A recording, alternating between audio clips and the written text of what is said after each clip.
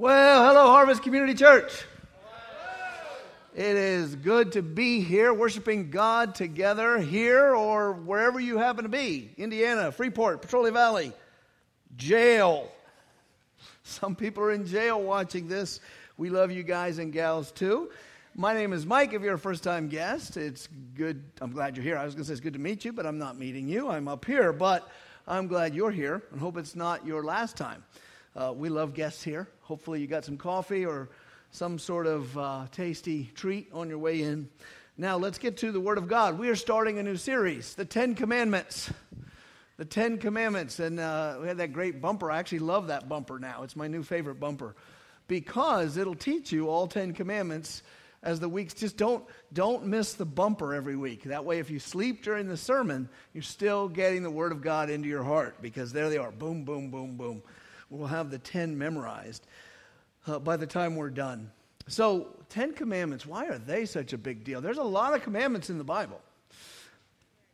Moses came down the mountain in Exodus 20, and that is where the 10 commandments are, Exodus 20. He came down the mountain with tablets from God. There was a bunch of thunder on the mountain. All the people were frightened. They couldn't touch the mountain or they'd die, and they were scared. But Moses went right into the fray, and God talked to him. Now, we may be used to that story and not catch the timing of it in the overall picture of God and mankind, but this, when Moses brings the commandments down the mountain, this is the first time in the history of mankind that there is, that we know of, a written word of God. Now you say, well, that we had all 50 chapters of Genesis, certainly. Well, maybe Abraham jotted down some things, but we don't know of that because who wrote Genesis? Moses. When did he write it? We're not exactly sure. He had 40 years in the desert to write. So this is the first time we know for sure that the written word of God came from heaven to mankind. And it didn't come to a prophet. Before, God he'd chat with Noah, Abraham, or who's the first guy? Adam and Eve, and he'd chat with their sons, and we know he chatted with Noah. Now I'm getting them in order. And Abraham and Jacob and Isaac and Joseph. I mixed up Jacob and Isaac. But he wasn't in the habit of talking to all his people. They had no scripture. So this is the first time. And so the 10 commandments are the first words of the first scripture that we know of. For us, the first words of the first scripture are, in the beginning God created the heavens and the earth, because when Moses would put this history in line, he put this event where it goes chronologically. But for the people receiving them, this would be their first written scripture that we can be certain of. And so the 10 commandments are very important. They're very important throughout history. They are the basis of Western civilization's law and are obviously important. But Andy Stanley, I don't know how many of you know who he is. He's a pastor, I think, the largest church in America, and the son of the great Charles Stanley. And he's recently got himself in trouble, and I think for good reason, because he said that the 10 commandments don't actually apply to us Christians. That they don't actually apply to us. He says, Jesus just gave one command, love one another as you should be loved. And that encompasses all of the law, and therefore Christians are not under the law. So the 10 commandments are law, and we're only under love one another. Therefore, the 10 commandments do not apply to us, he says. Well, if I had said that, it wouldn't be that important, because I'm not that big of a deal. But if Andy Stanley says it, Christians around the country and even the world have to deal with this question. So, though he will never know that I'm talking about him, let me take on Andy Stanley today. It is true that the Bible says there is one command that sums up the 10 commandments. He's right. In fact, in Romans 13, verses 8 to 10, Paul says the same thing. Look what Paul says. Owe no one anything except to love each other. For the one who loves has fulfilled the law. And then, here, watch him. He goes to the 10 commandments. For the commandments, You shall not commit adultery, you shall not murder, you shall not steal, you shall not covet, or any other commandment are summed up in this word: you shall love your neighbor as yourself. Love does no wrong to a neighbor. Therefore, love is fulfilling of the law. So what Paul is saying is, if we obey Jesus' command to love one another, we are fulfilling the 10 Commandments on an ongoing basis. And this is what Stanley's pointing to. He says, look, 10 Commandments don't apply. Well, that's the way he reads it. Here's how I read it. Paul does not say that the 10 Commandments no longer apply. He's just saying they can easily be summarized. He's saying they all could be summarized and love one another, which is very profound. I mean, we should pay attention to that. And if this were a sermon on Romans 13, which I would really enjoy, we would sit on that a long time and think about it.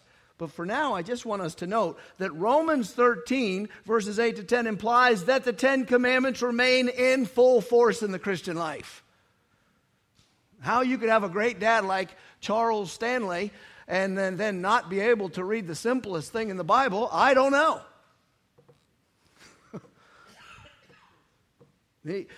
It's just the opposite conclusion. Paul is saying the 10 Commandments are important because they are what you're going to obey if you're going to love.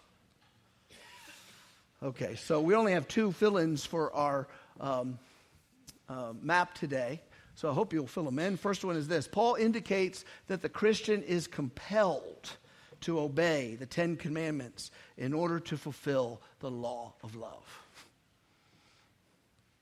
Obeying the command to love one another should result in an ongoing carefulness about obeying the 10 Commandments.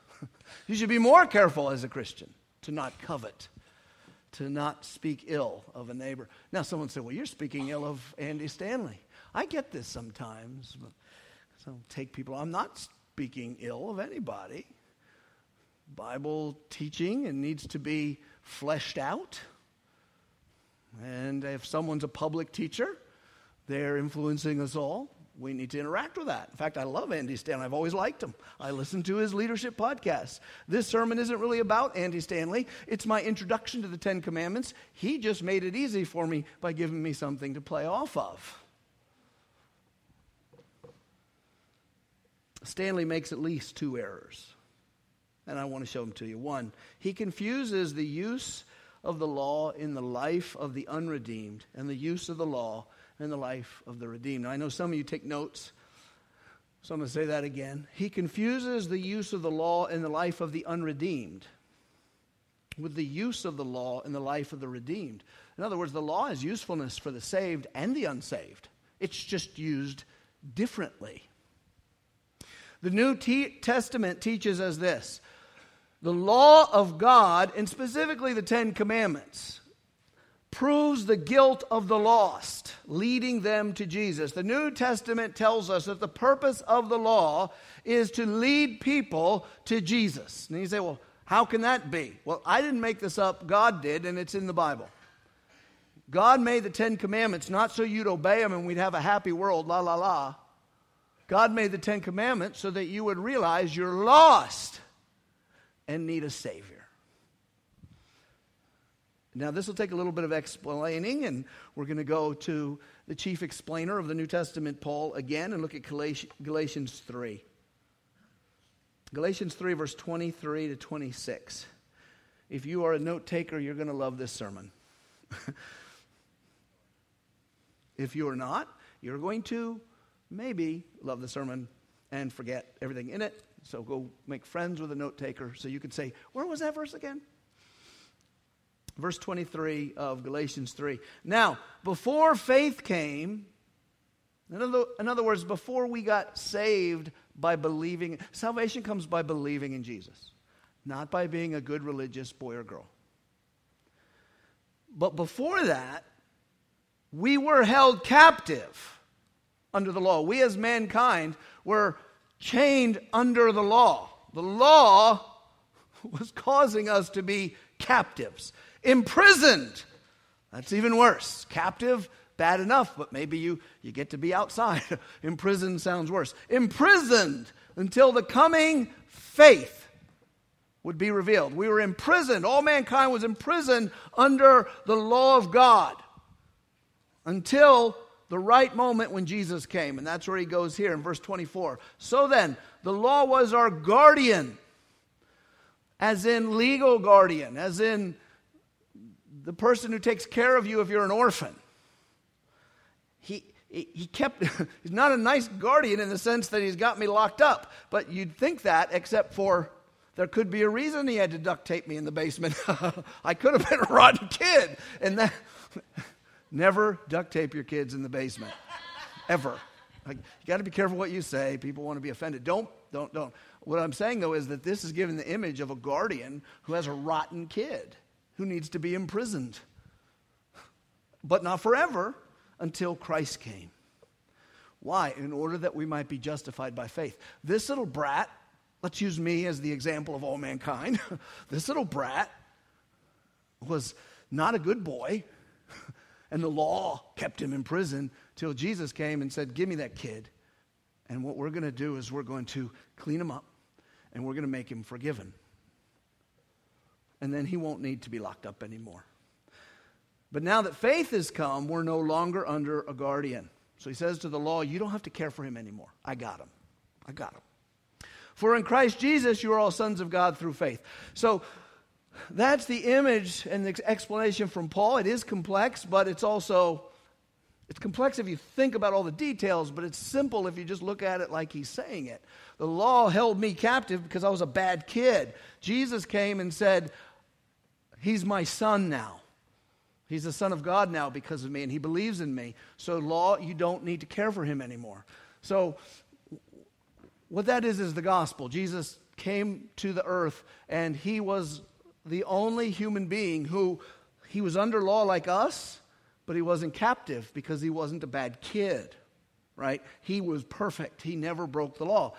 Jesus is the Son of God, and so when he became a man, he remained just as holy and good. So the law had no hold on him. But when he laid down his life voluntarily and died, he died for all us bad kids. And he paid the price for our guilt, and then he rose from the dead. And so now if I have faith in him, he can take that experience on the cross, the blood he shed, and wash me clean. All my sins are gone away. And then by his resurrection, he can give me new life. He puts a good spirit in me to take up from my bad one. He puts the Holy Spirit. So the Bible says born again. And I become a son of God. So that's the process. So here we are having the mechanics of if someone gets saved, right? Just as I am, without one play, whatever. And then they walk down the aisle and they say, I want to receive Jesus. And then they get saved.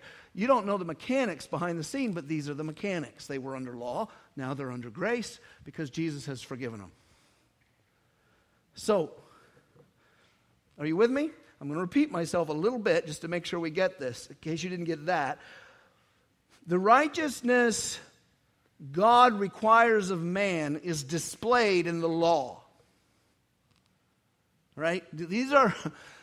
God makes mankind and says, here's how you're going to behave if you're going to be good. Boom, 10 Commandments. But instead of saving us, as God knows it will not because we are sinners, what does it show us? That we're guilty.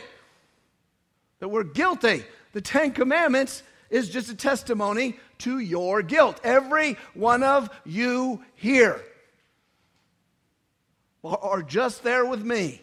You have all broken the 10 Commandments. They do not give you a path to heaven. They give you a path to punishment because they prove that you are a lawbreaker, not under man's law necessarily, but under the laws of God himself. Every one of you's lied, stolen, dishonored your parents. You've all done it. You've all coveted. You've all committed adultery, if not with your body, then with your mind, as Jesus would say. So, it is the standard of God, but you're mistaken if you think it's the path to righteousness. Do you see? Are you catching this? Are you with me? Think that through. The law is the standard, that God wants you to live up to if you're going to be a good boy or a good girl. But it is not the path you're going to take because you cannot take it. If you break one law one time, you're toast. You are beneath the holiness of God and worthy of punishment. And you will break those laws because you're born with sin. And as soon as you're old enough to know right and wrong, you will realize right is to obey this woman who's telling me to eat these peas, and you'll go, no! Because you're a little sinner is what you are. Cute. God makes babies cute so you won't kill them. Want you to love them.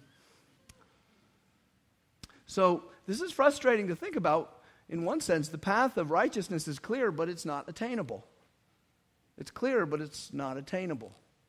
What are you going to do to get that $1 million? Well, I put it at the very height of that tree. All you got to do is jump up to the top of that tree. You're like, well, that's clear, but I can't do it. Well, I guess you don't get the $1 million. Galatians 3:22. This won't come up on a slide, but if you could put it in your notes, I'm going to read it to you if you just want to listen. The Scripture has shut up everyone under sin. The very first words written by God, the 10 Commandments that we are certain of, shut up, like closed up everyone under sin. They prove that every one of us is a sinner, therefore is condemned. Why? So that by the promise by faith in Jesus Christ might be given to those who believe. So that when if anyone gets saved, they're not going to get saved and say, because I was a better boy than all the others. No, they're going to say, I was guilty, but Jesus Christ died for sinners, and isn't he awesome? So that the promise by faith in Jesus Christ might be given to those who believe. At the right time, God sent Jesus to save mankind. You might have wished he came earlier. You might have wished he came later. He came at the right time, for the Bible says, while we were still helpless, at the right time, Christ died for the ungodly. Romans 5:6. God knows exactly what he's doing. So he sends the 10 Commandments in about 2000 BC, and he sends Jesus at about 0 BC, somewhere around there. So as a reminder to everyone sitting in here, whether you're new to church or old to church, church isn't going to save you, but here's what will, knowing this. Any sinner who runs to Jesus is forgiven from all lawbreaking. The reason you convert or surrender to Christ is he can save your soul and give you a new one, his life. Any sinner in this room or any room that hears me, if they will run to Jesus and believe on him, trust in him, and that alone. So you could be a sinner sitting next to another sinner thinking, well, I may be bad, but I'm not as bad as this person. Well, if you sit in your chair, but that other person runs with her life to Christ, guess what? You're still a sinner, but she's just gotten saved. And you say, that's not fair. She didn't behave. No, it wasn't fair that Jesus went to a cross, but she believed in him and you didn't. So it also means if you're here and you will not run to Jesus, you will not be saved. Any sinner who depends on his own goodness or his own ability will be punished by God because you will not meet his holiness. The standard of God is much too high. Much too high. You're not going to make it. And you won't be able to say, well, you owe it to me because you made me. No. You can't tell the maker what to do, and you can't reach his holiness. Therefore, wisdom says we should run to Jesus, right? Hopefully that's why you're here. But after a person runs to Jesus, what is the fundamental change in his or her life? Well, the Bible says, John 3:3, unless you're born again, you cannot see the kingdom of heaven. Right? It says, to as many as believed him, John 1:20. My brain just went off. To as many as believed him, to them he gave the right to become children of God. It's in the first chapter of John somewhere. You become a child of God. You become born again. So how does that change? That's when Jesus comes into your life and says, okay, law, you do not have to imprison this person anymore. I don't need you, law, to care for him. He's now mine, and now he's a good boy or a good girl. So you move from law to grace. Your relationship to the law changes. Romans 6:14, for sin will have no dominion over you. Sin is no longer your ruler. It's no longer your guardian. Why? Because you're not under law. You're under grace. Grace is the free gift of Jesus. Are you with me? Theology can be fun, can't it? Ready? But what does that mean? It means you're not made righteous because of the law. The law has no power to make you righteous. The 10 Commandments cannot make you righteous. It can only tell you what you already are, righteous or unrighteous. The 10 Commandments looks at Jesus and goes, righteous. 10 Commandments looks at you and me and goes, But it has no power to make you righteous. But as it says in Romans 8, what the law could not do, weak as it was, because of the flesh, God did. God can make you righteous. That's the gospel. That's the good news. You won't be punished for your law breaking, and you will be made anew if you run to Christ. Now, at this point, if you're paying attention, or if I'm speaking clearly, you could have this argument and say to me, have you not just made Andy Stanley's case for him? Does this not feed into his argument that the 10 Commandments no longer apply to us? Well, you'd think so, if you believe the law had only one use. Stanley's first error is not realizing that the saved people use the law differently. Like the laws of our nation, they're used differently for the innocent and the guilty. If you park in the right parking place, the law of our nation says, okay. We use it the way to say, he did right. But if you park in the wrong parking place, you get a ticket. So even in the laws of man, which are inferior to the laws of God, even they are used differently for the guilty than they are for the saved or for the innocent. Don't push that too far. It'll break down because it's not a spiritual notion. But listen to Paul. Let's let Paul explain this to us a little bit. Verse 15 of Romans 6. What then?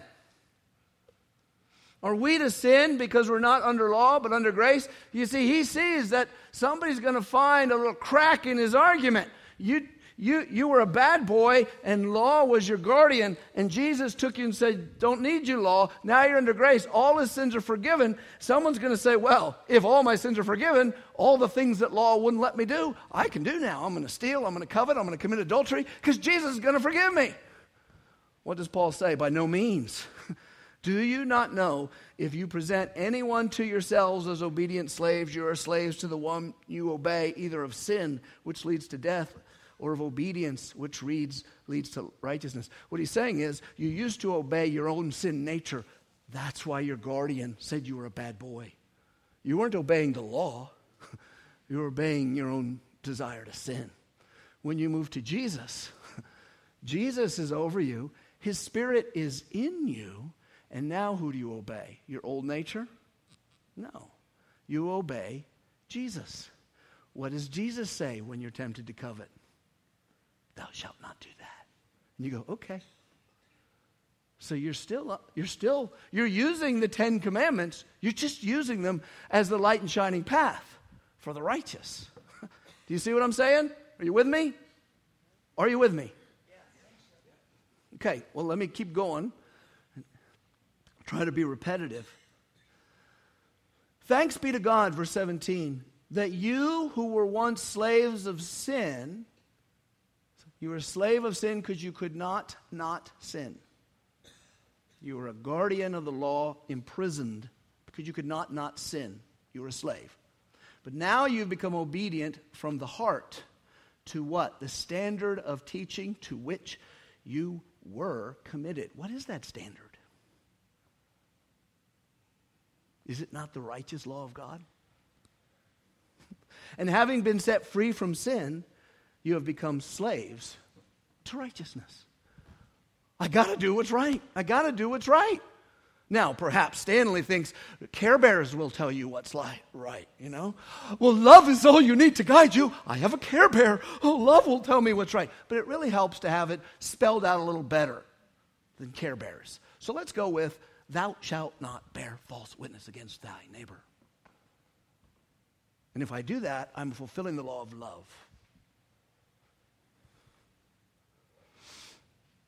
In other words, We're supposed to obey something when you're saved. It's not like you're not under the law so you don't have to obey. You're under Christ, and he says over and over, I just read it to you, you have to obey the righteousness of God. What are you obeying? Well, you're obeying God's righteous ways. Where do you learn God's righteous ways? Psalm 119, how shall a young man keep his way pure? By keeping it according to your word. Should we throw out the Ten Commandments? I say no. The second and final fill-in in our map, we study the Ten Commandments so that we will see the wisdom of God, so that we will understand the path of love. Now, if you're here and you're not yet a Christian, that's in every church, it always happens, you're here. I know you're here, a couple of you. You're not here yet. You need to run to Jesus because you're under the punishment of God. I'm not. And you can say, because I'm better than you. Oh, no, I'm not saying I'm better than you. In fact, you're probably a better citizen than me. You've definitely mouthed off less than I have. I know it. Very few people can beat me in mouthing off. I've tried to stop. I still try to stop. So you may be better than me in 100 ways. Every grandma likes you better. But I've run to Christ and been forgiven for mouthing off. You remain guilty. You let the law teach you, I need a Savior. But let's go back to the Christian. When we study the commandments, we do it so that we will see the wisdom of God. We will understand the path of love. We obey the Ten Commandments, not in order to be made righteous by obedience to them, but because we have been made righteous by faith. We live out the Ten Commandments with a new motive. What's our motive? Love. Love. This is not impossible to understand. You can obey out of fear or you can obey out of love. If you're under the law, you obey out of fear of punishment. If you're under Christ, you obey out of love. Think about your dad. You can have an awful dad or you just could be an awful kid. And you can obey your father out of fear of punishment and have no other reason. But hopefully there comes a time in your soul when you want to do what makes your dad happy, and then you obey him out of love. And you know there's a difference, right? It's the same. You used to obey so you wouldn't get punished. It wasn't going to work. Now the motive for obeying the 10 is because they're awesome. Go love someone like this. Go love someone like this. Very practical application. People often say, well, I wasn't happy in my marriage. I really made a mistake. Looking back, I think God didn't want me to marry him. And so I know God wants me to be happy, so he wants me to, and I found this other guy to love, and I know God wants me to leave my husband and go to this person. That's Care Bear love. Maybe Care Bear love will tell you that. But you know what the Ten Commandments says? It says, no, honey. That's not love. That's hate for your family. That's hate for your God. It's hate for the person you're running to. Don't do that. And if that person will ignore that temptation, listen to the word of God, they are loving. Well, if the Ten Commandments might happen to apply. The freedom we have from sin is the freedom to obey. Romans 6. I'm going to different texts. I'm trying to say the same thing. Letting Paul teach us. We know that our old self was crucified with Jesus. That's so awesome. I was praying before I got up here. I was thinking about some temptations that plague me. I'm not going to mention what they are. They're not sex. Whenever a man says he's plagued, people are, it's lust. Well, of course, every man deals with lust. Many women do too, but it's not it. But it's a personal one. And I just said to God, I know I want that sin, but I know that's my old nature. Everyone was singing, and I'm praying this. And I just said, thank you, God. Holy Spirit, teach me how to interact in that same situation with love. Because my old self was crucified with Christ. The one who wants to sin is dead. And the reason I was crucified with Christ was in order that the body of sin might be brought to nothing, so I would no longer be a slave to sin. I am not supposed to be a slave to sin because Christ saved me. Verse 11, so you must consider yourself dead to sin and alive to God. I have to use my mind and say in my mind, just like I did in that prayer, I know I desire to sin in this way, but that's my old nature, and that's dead. I don't even want to talk to it. God, I'm alive to you. Show me your emotion in this exact situation. Verse 14, for sin will not rule over you, since you're not under law, but under grace. So, I'm finishing this up. The Ten Commandments still apply to us today, but they show us how to love. If in an unbeliever, they're used as a guardian, lead that person to their own guilt, and then to the Savior. You can see, it's good to see your need for a Savior. The AA people took this from a Christian idea. Their first step is realizing, I'm an alcoholic, I need some help. And if you won't get to that point, you're not going to be helped. Well, they stole that directly from the Scriptures. You can't be saved unless you agree you're lost. You can't be forgiven till you know you're guilty. And that's what the law will do for you. If you don't feel guilty enough, you start reading the Ten Commandments over and over, you'll start to feel guilty. To the believer, they define the righteous path. Okay, second error that Pastor Stanley makes is that he commingles the Ten Commandments with the ceremonial laws of the Jews. He takes a principle that's true of other laws in the Old Testament and applies it to the Ten Commandments. He says, I'm going to quote him here, and again, this is not about Andy Stanley. He's just giving me a great board to leap off of into an important conversation that the church countrywide is having right now, and so we're going to have it right here at Harvest. For example, he says, and this is what he says, thanks to the new covenant, we are not required to sacrifice animals to stay on speaking terms with God, because the Jews had to do that. Skim through Leviticus. You'll discover there's a whole lot of things we aren't required to do. For example, I'm sure he's saying the way we dress, how much work we do on the Sabbath, whether or not we eat crayfish, I would say he is correct. We do not have to, he's right. We do not have to obey the law that says sacrifice animals anymore. But we are still required to honor our parents, aren't we? How do you distinguish one law from another law? We are supposed to avoid adultery, serve no other gods, aren't we? So do we throw it all out? Andy's error is that he is treating all laws of the Old Testament as if they fall into the same category. They do not. Anyone who has studied the Old Testament, anyone who studied under good teachers who teach the Old Testament, and this should include Andy, would know that there are ceremonial laws, or let's call them religious laws, laws that govern the behavior of the priests of Israel. Wash your hands this way, do this in the worship center, do this with the dead carcass of the animal after it's killed, burn this part. If you touch a dead man, cleanse yourself in this way. Ceremonial religious laws. Just like when I was raised a Catholic, and they had some laws going on because that dude came out, he had different clothing on, and he knew exactly how to open the book and when to kiss it and how to put the oil in. And that's ceremonial law. Those aren't laws that apply to anyone but the priesthood of the moment. If you're a Catholic, you've got to follow those. If you're a Jewish priest, before the temple was torn down and before Christ, you have to follow those. They're ceremonial laws, and if you read the Old Testament, you can tell the difference between them and the Ten Commandments, unless you're adult. Then there are civil laws, laws that govern one nation during one time, the laws that govern Israel. In other words, laws about property, ordinances.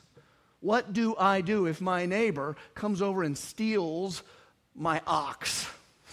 Because remember, when he brought the law down, he brought more than the Ten Commandments. He was bringing the ceremonial law so the priest knew how to behave, and he was bringing the penal code, if you will, of a brand new nation. They were going to move into the promised land, and they weren't going to have to invent their law. They wouldn't have to come up with a constitution and a Bill of Rights. God gave them the law and included stuff down to as minute as what do you do if your ox gores the neighbor's ox? Clearly, that governs one nation at one time. And then thirdly, there are moral laws that reflect personal conduct. And it's not just the Big Ten here. There are many where he says, do this, don't do what the Gentiles do because it's disgusting and an abomination to me. That's how you know it's a moral law. Don't let a man lie with a man. That's what the Gentiles do. I don't like it. You never hear him yelling at the Gentiles for eating lobster. There is a benefit for being a Gentile back in the old days. Lobster or bacon. Jesus, let's go to the New Testament, did not set aside the ceremonial laws. He fulfilled them. He did not set aside the civil laws. He said they're obsolete. Stanley speaks as if he doesn't know this. I think he is effectively, whether he means to or not, exploiting the ignorance of Christians. Let me give you an example of Jesus and the religious law. There's a religious woman. We don't know her name. She's in John chapter 4, and she asked Jesus a religious question. Our Samaritans, we worship here the way we think God wants us to. You and your priesthood do it down in Jerusalem the way. So she asked him really a ceremonial law question. And look what Jesus answered. Well, here's the whole conversation in short. John 4:19. The woman said to him, "Sir, I perceive you're a prophet. Our fathers," she's of a different religion, she's a Samaritan, "our fathers worshipped on this mountain, but you say Jerusalem is a place where people ought to worship." Jesus said, "Woman, believe me, the hour is coming when neither on this mountain nor in Jerusalem will you worship the Father.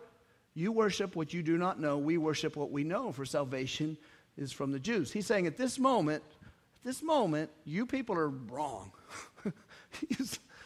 Jesus does not have a coexist bumper on his chariot, right? Bumper sticker. He's like, you're wrong. The Jews are right. He says, but another moment is coming, and he's referring to after the cross. Look what he says.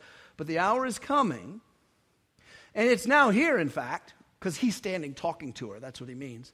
When the true worshipers will worship the Father in spirit and truth, for the Father is seeking such people to worship him. God is spirit. Those who worship him must worship him in spirit and truth. What he is saying is the day is coming when you're not going to have to go to a temple and offer up smoke to God and say, please don't kill us for our sins, because God doesn't inhabit temples. That's just a picture for you.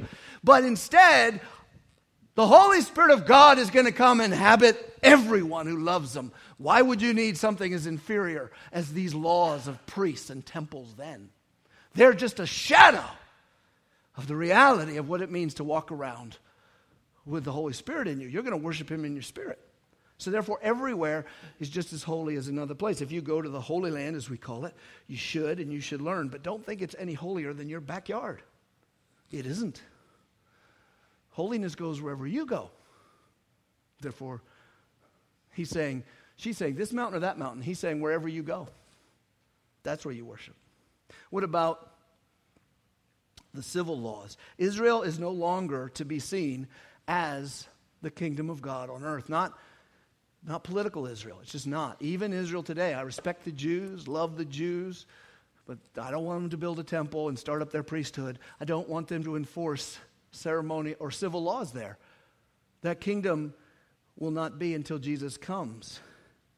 Woman was taken in adultery, and they said, law says we stone her. Jesus says, no, you're not going to stone her. Why? Well, they're not even running their own nation. The Romans, they're under Roman rule. Their kingdom's over. It's done.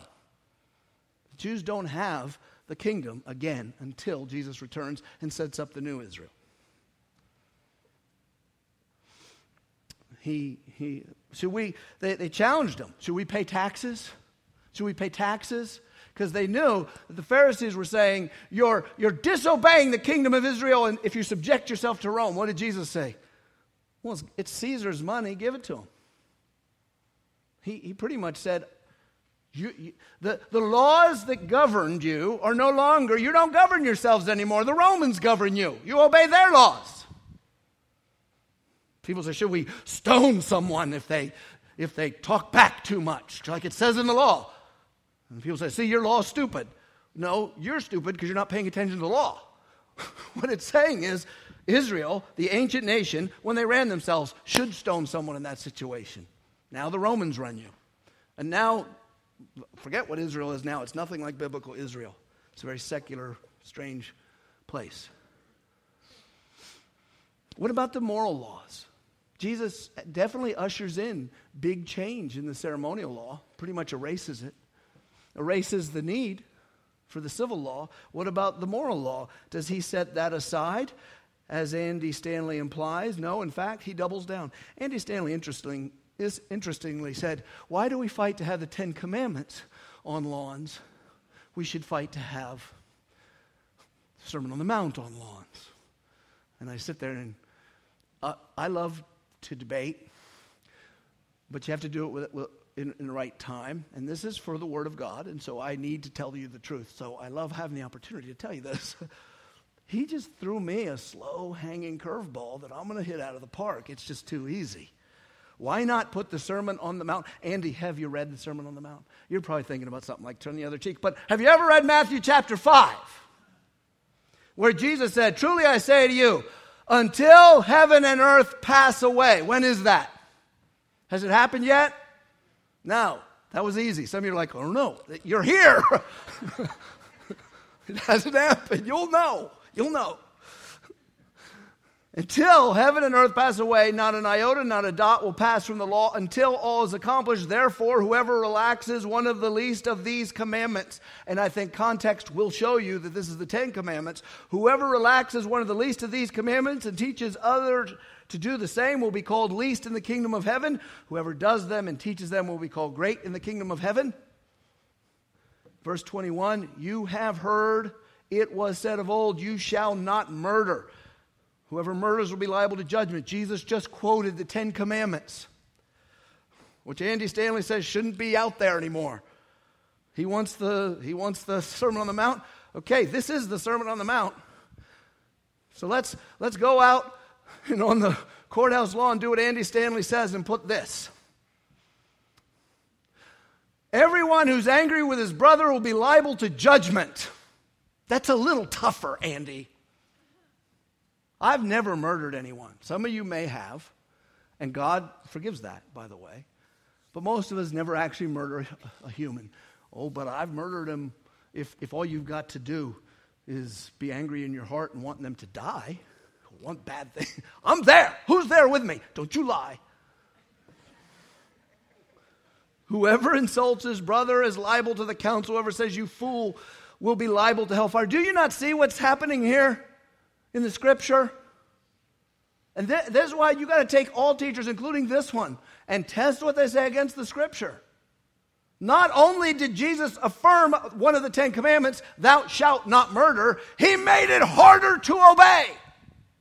I can obey the one, generally, if I stay out of weird situations, I think I can pull off not whacking folks, but not being angry at them and wanting bad things for them. Oh, got me, Lord.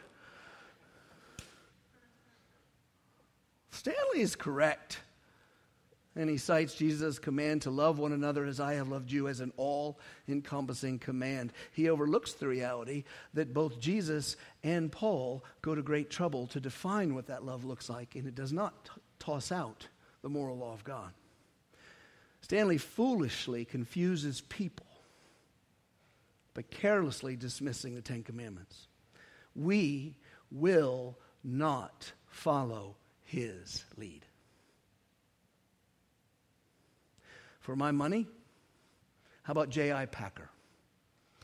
Can I quote him? He says this, and this is a quote. We too are wonderfully made, complex physically, and even more so psychologically and spiritually.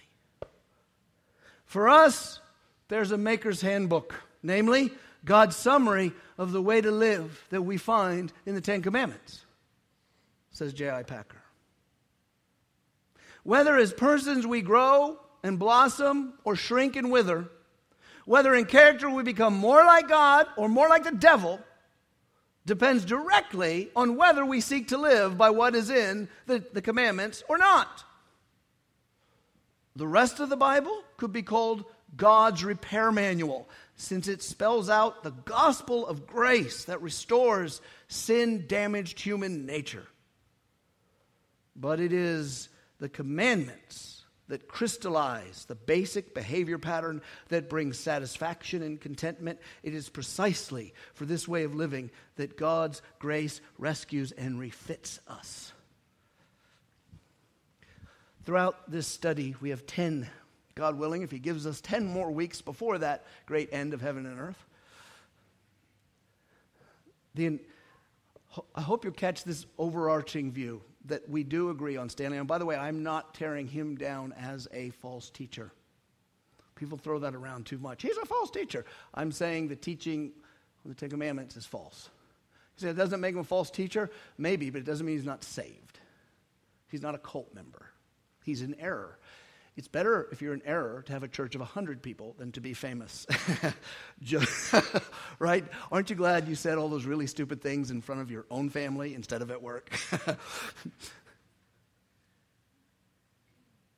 But where I agree with him is love is the encompassing thing, and there's a reason for that. The entire practice of the Christian life comes down to how you treat other people. That's the amazing observation that Paul made about love. The commandments are how you treat God and how you treat others, and that's it. God is more concerned with how you treat every human you run into, whether you like them or not, whether they're pleasant or not, whether you judge them as less than you or not. They are made in His image. And when He says to all mankind, here's how I want you to behave, what He's saying is not talking about your quiet time, what you do alone. Oh, that's personal piety. How you don't play cards or chew or go with girls that do. He's saying, how do you treat humans? We have a beautiful religion. These are good laws. These are good laws. These are good. If I behave like they say, you'll want to be around me more often. Maybe. I don't know how personality works in. You might say, well, thanks, Mike. I like you, but from a distance. That's okay. I get that.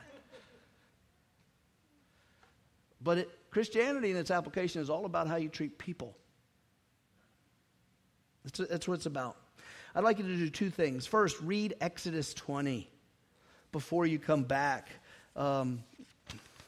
Your map this week says list out the 10. You might just list out that we don't have any community groups this week. List out the 10 commandments yourself. Can you remember them? Write them down. Think about them. Pray about them. Put them in your head. Hide this word in your heart that you would not sin against God. Start to get to know them. Make this a group event where we are all walking together in step in learning these. Get your head around them. Exodus 20.